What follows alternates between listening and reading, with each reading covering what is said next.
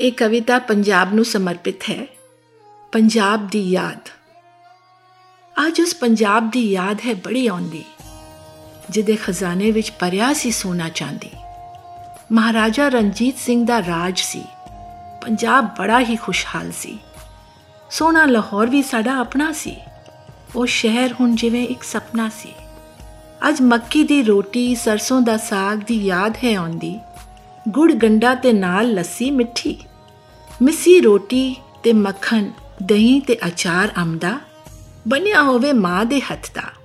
ਕਿੱਥੇ ਗਏ ਕੁਲਚੇ ਛੋਲੇ, ਰੰਗ ਬਿਰੰਗੇ ਬਰਫ਼ ਦੇ ਗੋਲੇ, ਮਾਂ ਦੀ ਦਾਲ ਤੇ ਤੜਕਾ ਘਿਓ ਦਾ, ਪੁਦੀਨੇ ਦੀ ਚਟਨੀ ਤੇ ਚੂਪਣਾ ਗੰਨੇ ਦਾ। ਕਣਕਾਂ ਦੇ ਖੇਤ ਲਹਿਰਾਂਦੇ, ਗੱਭਰੂ ਸਾਰੇ ਭੰਗੜਾ ਪਾਉਂਦੇ। ਕਿੱਥੇ ਗਈਆਂ ਖੁਸ਼ੀਆਂ ਸਾਰੀਆਂ, ਵੀਰਾਨ ਹੋ ਗਈਆਂ ਗਲੀਆਂ ਵਿਚਾਰੀਆਂ। ਜਵਾਨ ਸਾਡੇ ਹੁਣ ਚਿੱਟਾ ਖਾਂਦੇ, ਟੁਰਦੇ ਫਿਰਦੇ ਡਿੱਗਦੇ ਜਾਂਦੇ। ਸ਼ੇਰੇ ਪੰਜਾਬ ਤੁਸੀਂ ਉੱਠ ਕੇ ਵੇਖੋ, ਕੀ ਹਾਲ ਤੁਹਾਡੇ ਪੰਜਾਬ ਦਾ।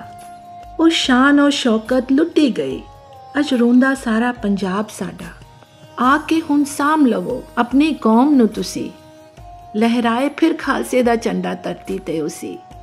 ਹਰ ਤਰਫ ਹੋਵੇ ਇੱਕ ਲਹਿਰ ਖੁਸ਼ੀ ਔਰ ਉਮੰਗ ਦੀ, ਮੁੜ ਯਾਦ ਆਂਦੀ ਹੈ ਫਿਰ ਉਸੀ ਪੰਜਾਬ ਦੀ।